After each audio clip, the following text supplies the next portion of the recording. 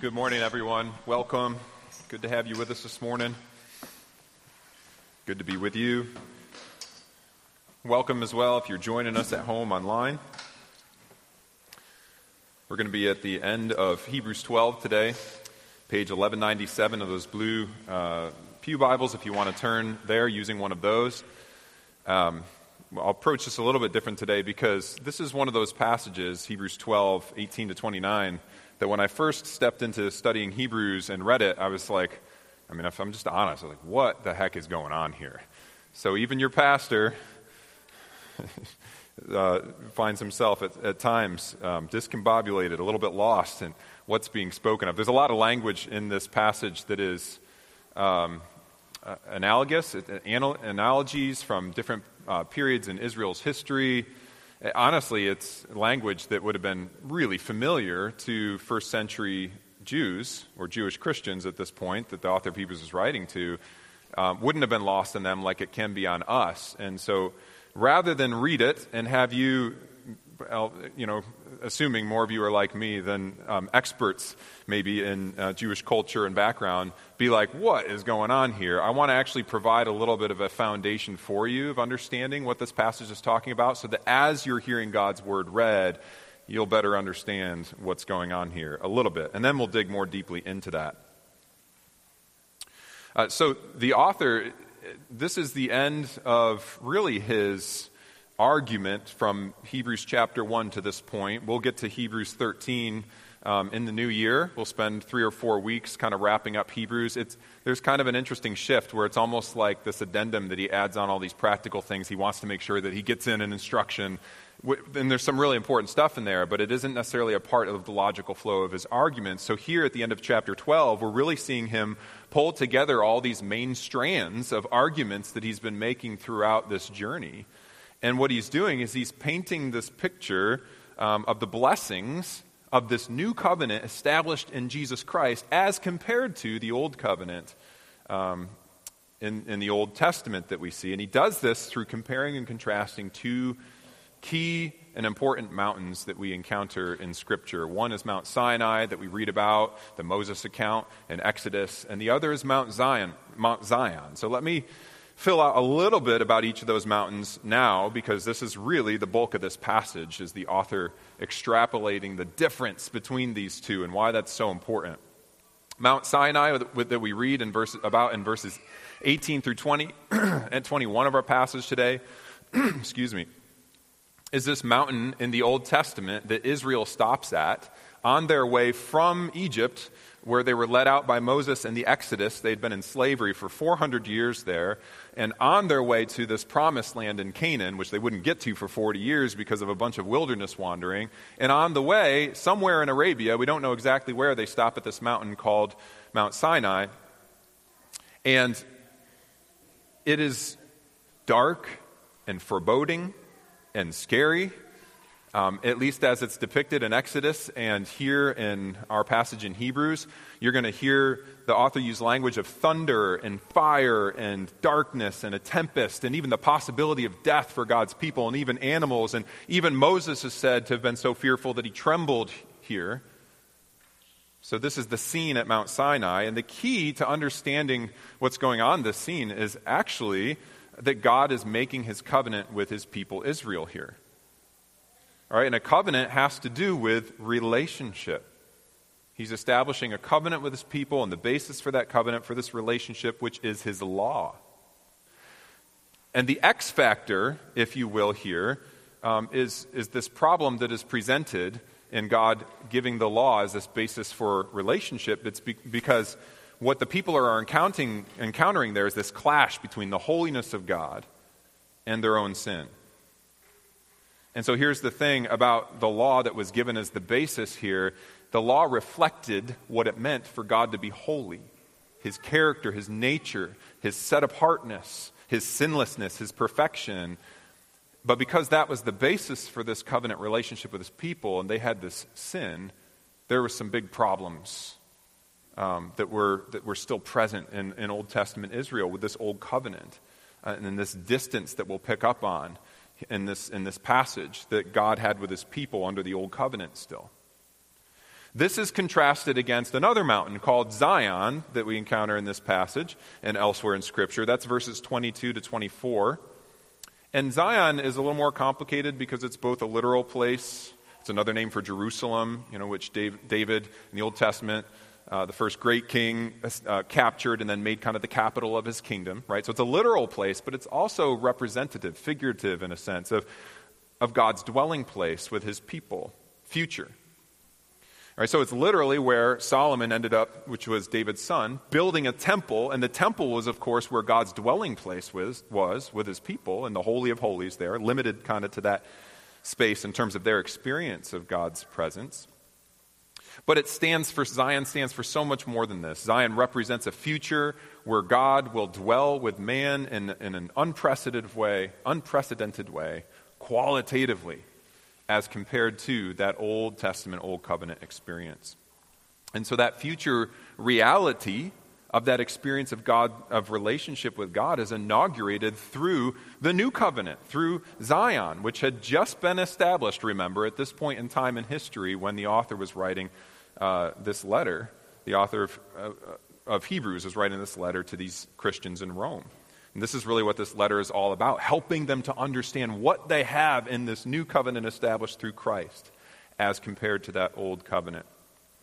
Now, this new covenant also has to do with relationship with God. Again, covenant at its heart, at its core, is about relationship and a commitment to relationship. The X factor is still God's holiness and human sin, but the solution is so much better at this point than what happened at Sinai.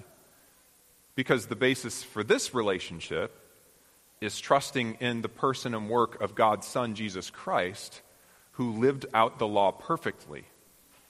Unlike us, humans past and present and future, who will always fall short of living out the law perfectly. And so now this covenant is based upon faith in the one who has lived out that covenant perfectly.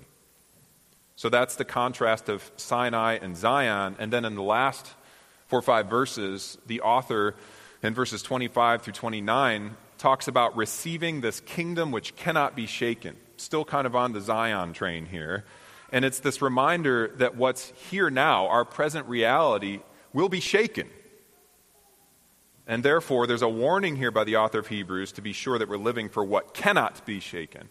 And so this is a final warning that he gives us here in his letter to persevere in faith in order to receive this inheritance that's been secured for us through the new covenant. So once again, we see this tension that the author keeps throughout this letter. This isn't the first time we've encountered this tension of the glorious inheritance on the one hand that's been secured for us through Christ, and the warning on the other hand for those who take it lightly.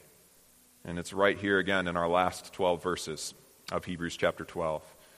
So let's read together Hebrews 12, 18 through 29. And it'll be on the screen behind me as well. And when you have your spot, if you join me it's not on the screen behind me as well.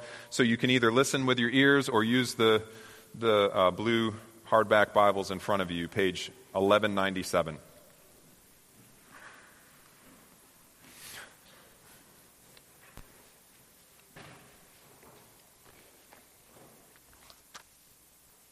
Hebrews 12, starting in verse 18. Through the end of the chapter. For you have not come to what may be touched, a blazing fire and darkness and gloom and a tempest, and the sound of a trumpet and a voice whose words made the hearers beg that no further messages be spoken to them. For they could not endure the order that was given, if even a beast touches the mountain, it shall be stoned. Indeed, so terrifying was the sight that Moses said, I tremble with fear.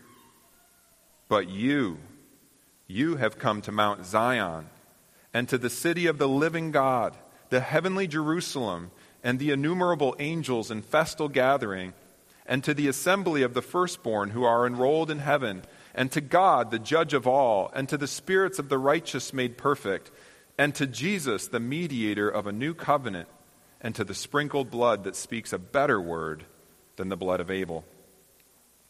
See that you do not refuse him who is speaking. For if they did not escape when they refused him who warned them on the earth, much less will we escape if we reject him who warns from heaven. At that time, his voice shook the earth, but now he has promised, yet once more will I shake not only the earth, but also the heavens. This phrase, yet once more, indicates the removal of things that are shaken, that is, things that have been made, in order that the things that cannot be shaken may remain. Therefore, let us be grateful for receiving a kingdom that cannot be shaken, and thus let us offer to God acceptable worship with reverence and awe, for our God is a consuming fire. Let's pray one more time. Father, thank you for the chance to be hearers of your word. Earlier in Hebrews, we've been told that if this day we hear your word, our ears are open to hearing it, and your Spirit pierces our heart and gives us the understanding, don't harden our hearts against you.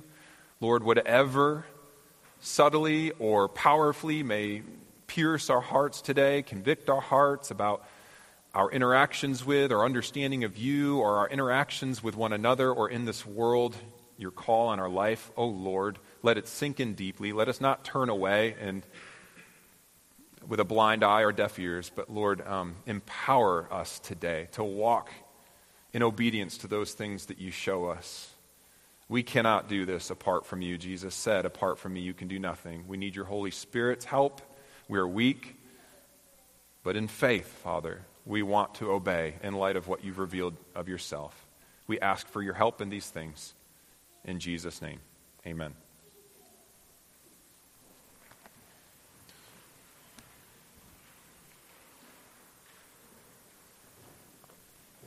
So I want to spend more time talking about drawing out this stark contrast that we see between these two mountains, really with the goal and the aim of, with God's help through the Spirit, opening our eyes to the privileged reality that we live in through Christ under this new covenant. And so we see this stark contrast, and we'll start off by looking at Sinai, Mount Sinai again. And it's really a horror scene, is what's the picture that's being painted for us here. I mean, if you are familiar at all with J.R.R. Tolkien's Lord of the Rings and the picture that he paints of Mount Doom, or have even seen the movies, like this is kind of what I'm picturing that is being depicted here by the author of Hebrews and that you read about in Exodus as well. So we don't know exactly where Sinai was. It was somewhere in the Arabia Peninsula. There's a couple different possible destinations that they believe was Mount Sinai. We know it was, in either case, a pretty good-sized mountain. So we're talking 7,000 to 8,000 feet tall, not the Rockies, but not the Adirondacks either. Something pretty big and imposing. And the description that's given of what's happening at this mountain is there's these dark clouds and this tempest, this storm that's brewing, and there's lightning and there's thunder, and the summit is literally shrouded with almost like smoke. I'm picturing like smoky, dark clouds. You can't even see the summit, and yet piercing through that is glimpses of a fire that's raging at the summit of this mountain. You can understand why Moses is described here as terrified, because he's the only one that's actually permitted to ascend this mountain to meet with the Lord and receive the law. And it's so dangerous for anyone else to approach this mountain that we're told anybody who touched it, even including animals, would die. And so the people are so afraid that they basically beg for this whole experience to cease, to stop. And as I said, and as we read, even Moses, who was invited to come up and receive the law, is said to be terrified of this whole encounter. So here's something that's important to understand here so that we have the right perspective of this horror scene. What made this a horror scene was not something so wicked about God, but the wickedness of our sin. Our sin, in other words, is so dark that this is the experience of a sinful person coming into the presence of a holy God. So don't mistake what I'm saying here as God being some gruesome character from a horror film. Rather, our sin is such a grotesquely malformed version of the image of God that He's created us to be and of His world, that this then becomes our experience of His holiness. It seems terrible to us. Sometimes, and this comes from experience and even self-awareness, we live in such a way that we see ourselves as the innocent ones, wondering why God could be so terrible. Rather, we in our sin are the monsters without Christ. And so as we come into the presence of light and of holiness, it's terrifying, repulsive to us. God's holiness is beautiful. God was holy before sin entered the world in the garden with Adam and Eve, and they were not terrified of God. What makes God's holiness terrifying is our sin. That's so important to understand here. Because sometimes our perspective of God is such that he is terrifying and horrifying in and of himself, but that's only because of our sin. So that leads then to our first point today, which is this: delighting then in grace, what God gives us that we do not deserve, delighting in that must be preceded by trembling before God's holiness. Delighting in grace, which is the new covenant established in Christ, is preceded by trembling before holiness. The old covenant here that we see at Sinai. And this is vital theology for anyone who comes to recognize Jesus as their Savior, their need for a Savior. In order to have an adequate understanding and theology of the gospel, the good news in Jesus Christ, we first have to go past Sinai. In other words, we first have to understand deeply the holiness of God. Where this is lacking in our experience and in this world, symptoms may include treating sin lightly, easily justifying sin and evil that we see around us, or not even seeing things as sin that God calls sin at all. It may look like treating forgiveness lightly, not feeling the gravity of our sin that we've committed against others, not seeing our need to seek the forgiveness of others who we've harmed or sinned against. It may look like ample complaining, especially of the kind that's directed towards God. Right? We can think he's being unfair or unrealistic when in fact we just may have lost sight of his holiness.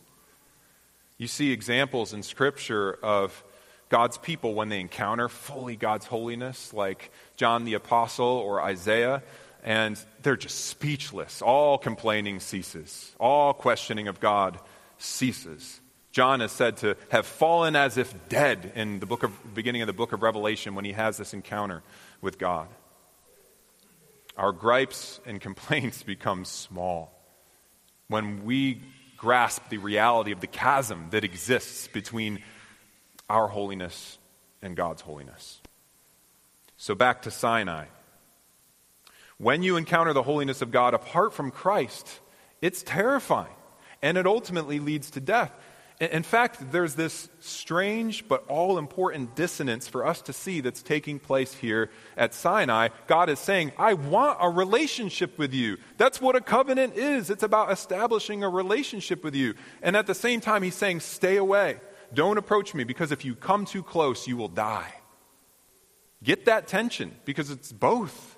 God wants the relationship, and yet such are the circumstances of his people and their sin that if they come too close to him, it's all over. So clearly this wasn't the best or most suitable long-term arrangement. Now, before we kind of move on to contrast Sinai with Zion, let me just comment on a natural question that may arise. At least it has for me in the past, did this time too, and it's just something I want to speak to. You might think to yourself, man, it would be a bummer to live at this point in time in salvation history, to be like God's people back then at Sinai. Like, that's not the ideal situation for a relationship with God. I mean, that's kind of the way I feel. That's why the question comes up. We might even think it's not fair that, people have experienced God differently at different iterations of salvation history, throughout history. A couple things I would say. First of all, no, salvation is and was possible for God's people at any point in time in history, prior to Christ, after Christ, all of it based upon grace through faith in what God had revealed of himself. Jesus was still the source of Israel's salvation at the foot of Sinai, and their faith was to be in what God had revealed to them at that point in time.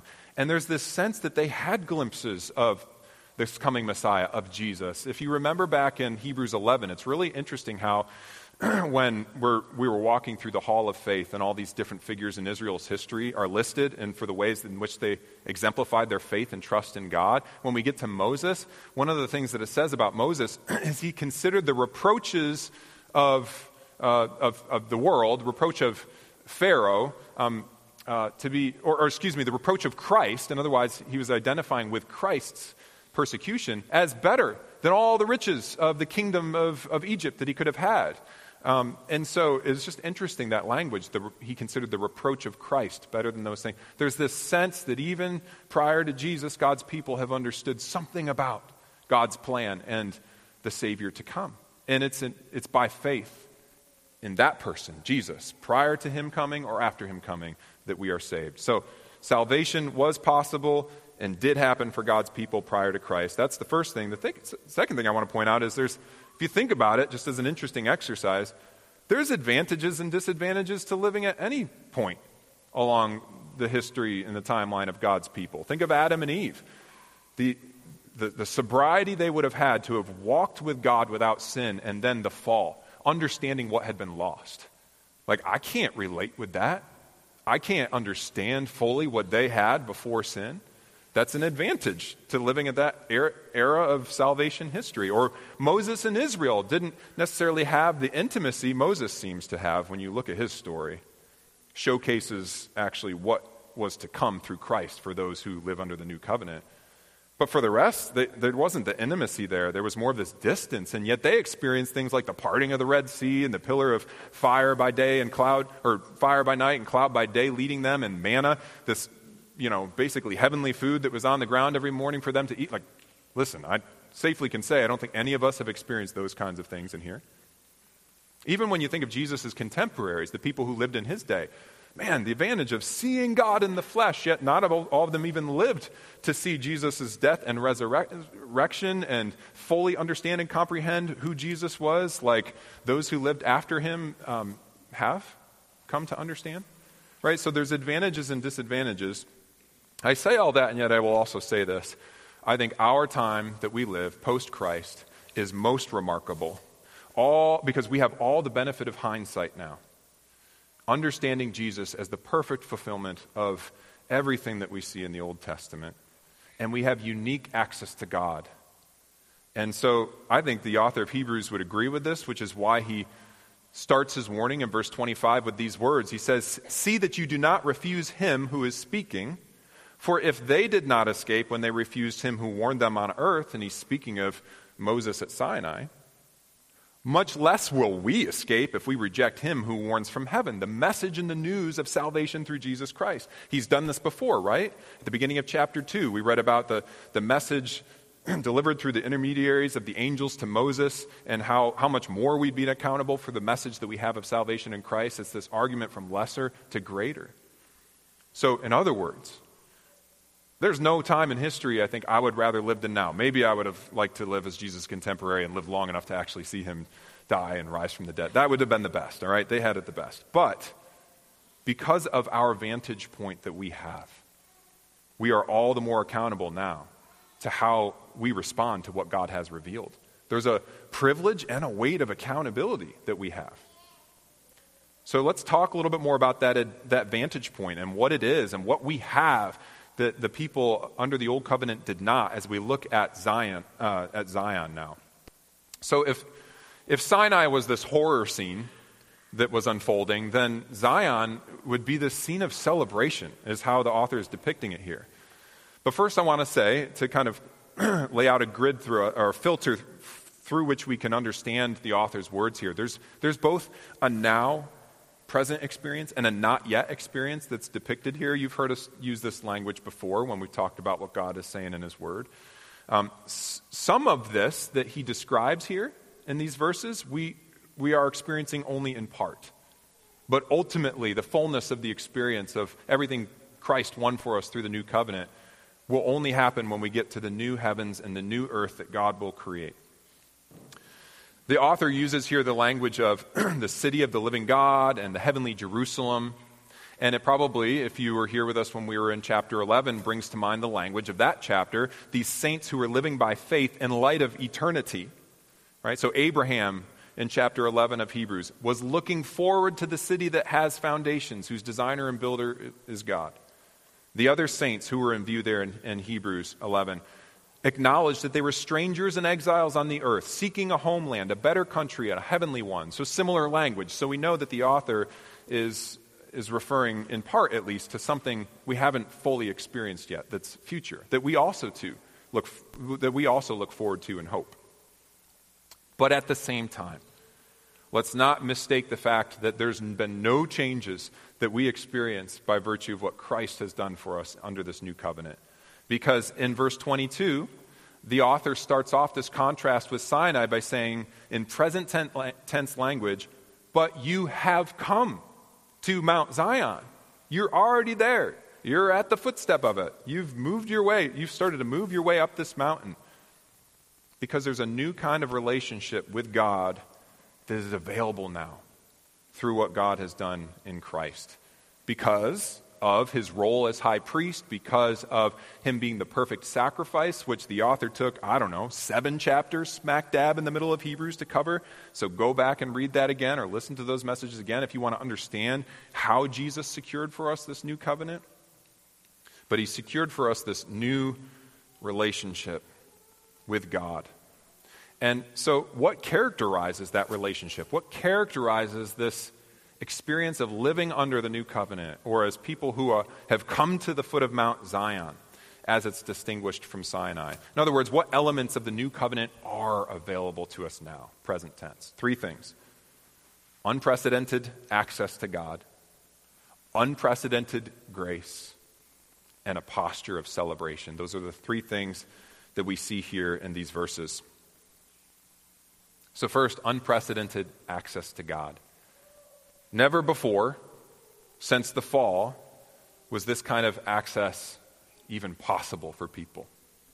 When the author speaks of the city of the living God and of the heavenly Jerusalem, he has both a future and a present reality in mind. It brings to mind Revelation 21:3, which depicts the ultimate reality we look forward to, but that we're experiencing in part now. Revelation 21:3 says, "And I heard a loud voice from the throne saying," this is John reporting back on what God is revealing to him through this vision, "Behold, the dwelling place of God is with man. He will dwell with them, and they will be his people, and God himself will be with them as their God." So again, there is a sense in which the perfection, the fullness of this experience is future, but also this is one of the main points the author has been establishing through this letter, that is a reality for you and for me now through Christ. In what is perhaps the most popular and maybe even important verse in all of Hebrews, Hebrews 4:16, the author said, "Let us then with confidence draw near to the throne of grace, that we may receive mercy and find grace to help us in our time of need." There is such a massive difference between God's people as they experienced it under the old covenant versus the new covenant. It's the difference between being invited to chat with the king in his throne room, personally, face to face with him, versus being at the base of a mountain far away from where a palace is built that a king lives in, who communicates to you through messengers that he sends to you. That's the difference qualitatively in what Christ has won for us through this new covenant. And so the question then is, why are we granted this unprecedented access to God? And it's because of our second characteristic of this Mount Zion, and that's unprecedented grace. Again, Hebrews 4:16, "Let us then with confidence draw near to the throne of grace, that we may receive mercy and find grace to help us in our time of need." If the Old Covenant is characterized by God's holiness and law, then the new covenant is characterized by God's holiness and grace. Holiness is still in view here, but what should sober us now is not the flashing lightning and thunder and fire, the horror scene that is at Sinai. What sobers us now is not the horror scene at Sinai, but the horror scene of the cross,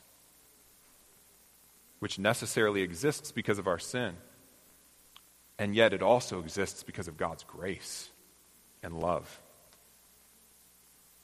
Whereas at Sinai, the punishment of death would fall upon those who dared to approach and touch the mountain of God. At the cross, the punishment of death fell upon God himself, upon his Son Jesus Christ. This, by the way, is the idea behind the author's words here in verse 24. Kind of a strange phrase until you understand he's trying to unpack this distinction where he says that Jesus' blood speaks a better word than the blood of Abel. Well, what does that mean? That's referring to this scene in Genesis chapter 4, which is the first instance of murder that we see in the Old Testament, where Cain kills his brother Abel, they're sons of Adam and Eve, and spills his blood on the ground, kills him. God comes to Cain and he says this to him, "The voice of your brother's blood is crying to me from the ground." So you may ask, crying for what? For justice. Abel's blood required a price be paid for that injustice. Jesus' blood was that price paid. Not only for that injustice, but for all injustices, all sin, particularly those who through faith trust in Christ. That's why Jesus' blood is better than the blood of Abel, speaks a better word than the blood of Abel. And that's grace, because you can't do anything to earn that, and there's nothing that you or I have done to deserve that. That's grace.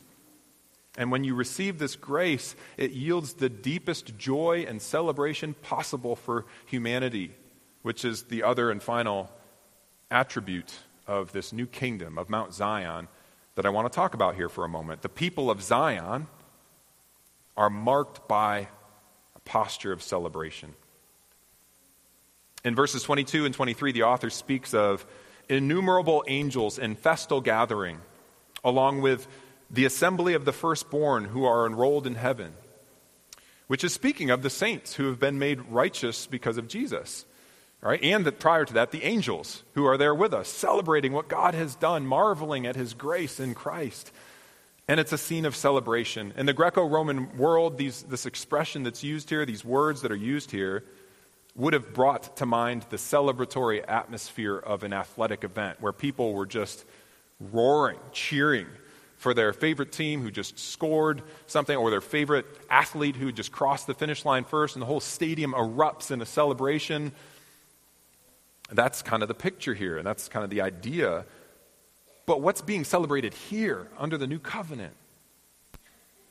Instead, it's all that God has accomplished through Christ to establish this new covenant, this new relationship. It's the freedom and the forgiveness and the life and the unprecedented access to him because of the unprecedented grace in Christ. These are the sources of our celebration. There's nothing greater in this world worth celebrating than what God has accomplished for us through Jesus. How does your joy over that reality measure against other things that you celebrate in life? This isn't going to be a guilt trip that I'm going to lay upon you. Rather, what I want to do right now is invite you into an opportunity. Because here's the thing, if you don't ever find yourself welling up at times with joy and celebration, even in a way that other people might find to be undignified, or in a way that might measure up against the other things that you celebrate so robustly in life, whether it's your favorite sporting team, winning whatever championship that there is, or anything else, all of that pales in comparison to the joy and the celebration that is innately possible in the hearts of those God who he has saved through his son Jesus. It just means the opportunity is there for you to grow in joy, grow in celebration. If your greatest experiences of celebration in life aren't informed by what Jesus has done for you, it just means not that what Jesus has done for you isn't as great or worthy of celebration as those things. It just means that the opportunity to grow in your joy amidst a fallen and broken world, despite your circumstances, is all that much more greater than the greatest thing you've ever celebrated before. Because that's what happens when you come to Mount Zion, is your life, along with the rest of the people of God around you, the community of God's people, will be marked by joy. So finally, there's one more warning that the author gives at the end of this passage in verses 25 through 29. And again, this is one of the key themes of the book. It's like sometimes you just want him to let you off on just celebrating, but then he tempers that by giving a sobering warning of a kind. So there's this tension between a charge on the author's part to see the inheritance that awaits those who are in Christ, and then a warning for those who take it lightly. So he does this through first making that argument from lesser to greater, saying, hey, listen, if those who are at Sinai didn't get off, who weren't listening to God's word through Moses, his earthly man, how much more should we tremble if we are disobeying or not heeding God's word through his son Jesus Christ? So there's the argument from lesser to greater, but then throughout these last few verses, there's this language about things that can and cannot be shaken. The things that can be shaken refer to this world and the things in it, which will pass away. The things that cannot be shaken refer ultimately to the eternal kingdom that awaits, the new heavens and earth, but also the things here and now that will last into eternity. So the simple question that's being asked of us through these words of the authors, are we prepared for the final judgment to come? And we can evaluate the answer based upon where we've made our investment in this life. If this world and all that is in it will pass away, so things like houses and jobs and careers and success and money and retirement accounts and assets and hobbies and health and experiences, and the list could go on. If these are the ends that we have lived for, all of these things will be shaken and consumed by God's fire ultimately.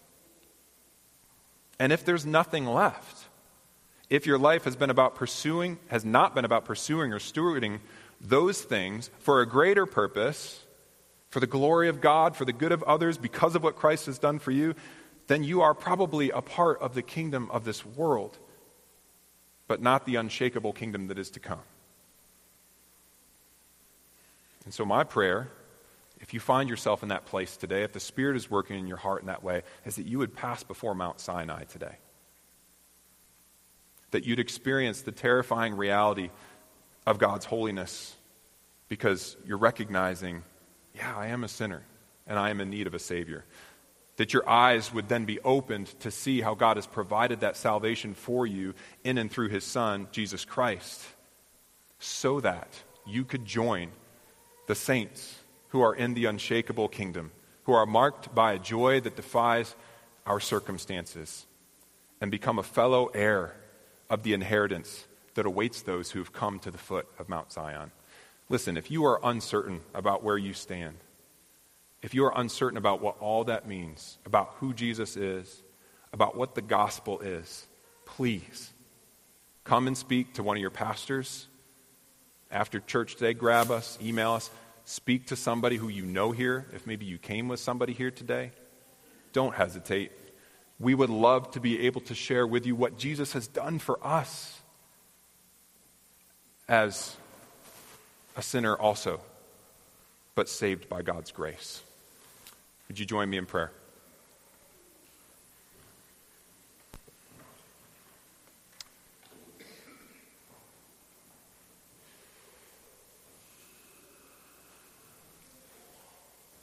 Father, we don't have the words to be able to capture these things, but we will say them nonetheless. You are a holy God, as we've seen you reveal yourself in your word today.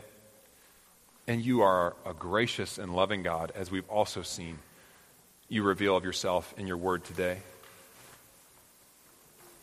And no greater are those attributes revealed than through what happened on the cross.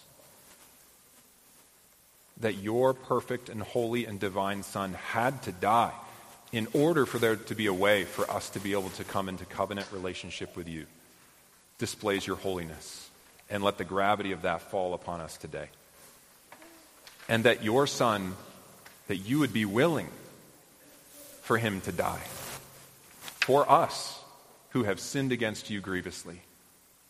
No greater picture do we have, or reality, than that to display your grace and your love toward us. Well, let that fall on us just as heavily here today, Lord. Be at work in our hearts, wherever we're at on this journey, Lord, to draw us closer to yourself. We have that access through Christ, in whose name we pray. Amen.